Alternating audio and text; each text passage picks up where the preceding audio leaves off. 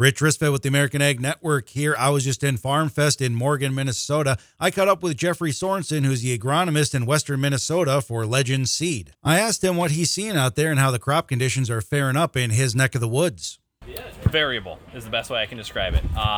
There are definitely some areas in Minnesota that look phenomenal, and you'll drive 10 miles down the road and it's a complete train wreck.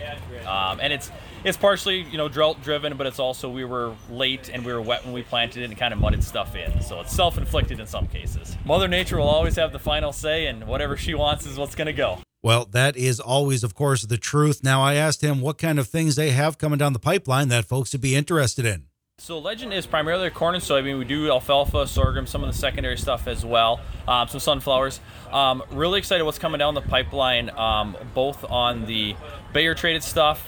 There is a new product called Tricepta coming down the market there, as well as on the Corteva side, some of the Acremax and Chrome products coming down look really promising. That was Jeffrey Sorenson, who is the agronomist in western Minnesota for Legend Seed. For the American Ag Network, I'm Richard Ristvet.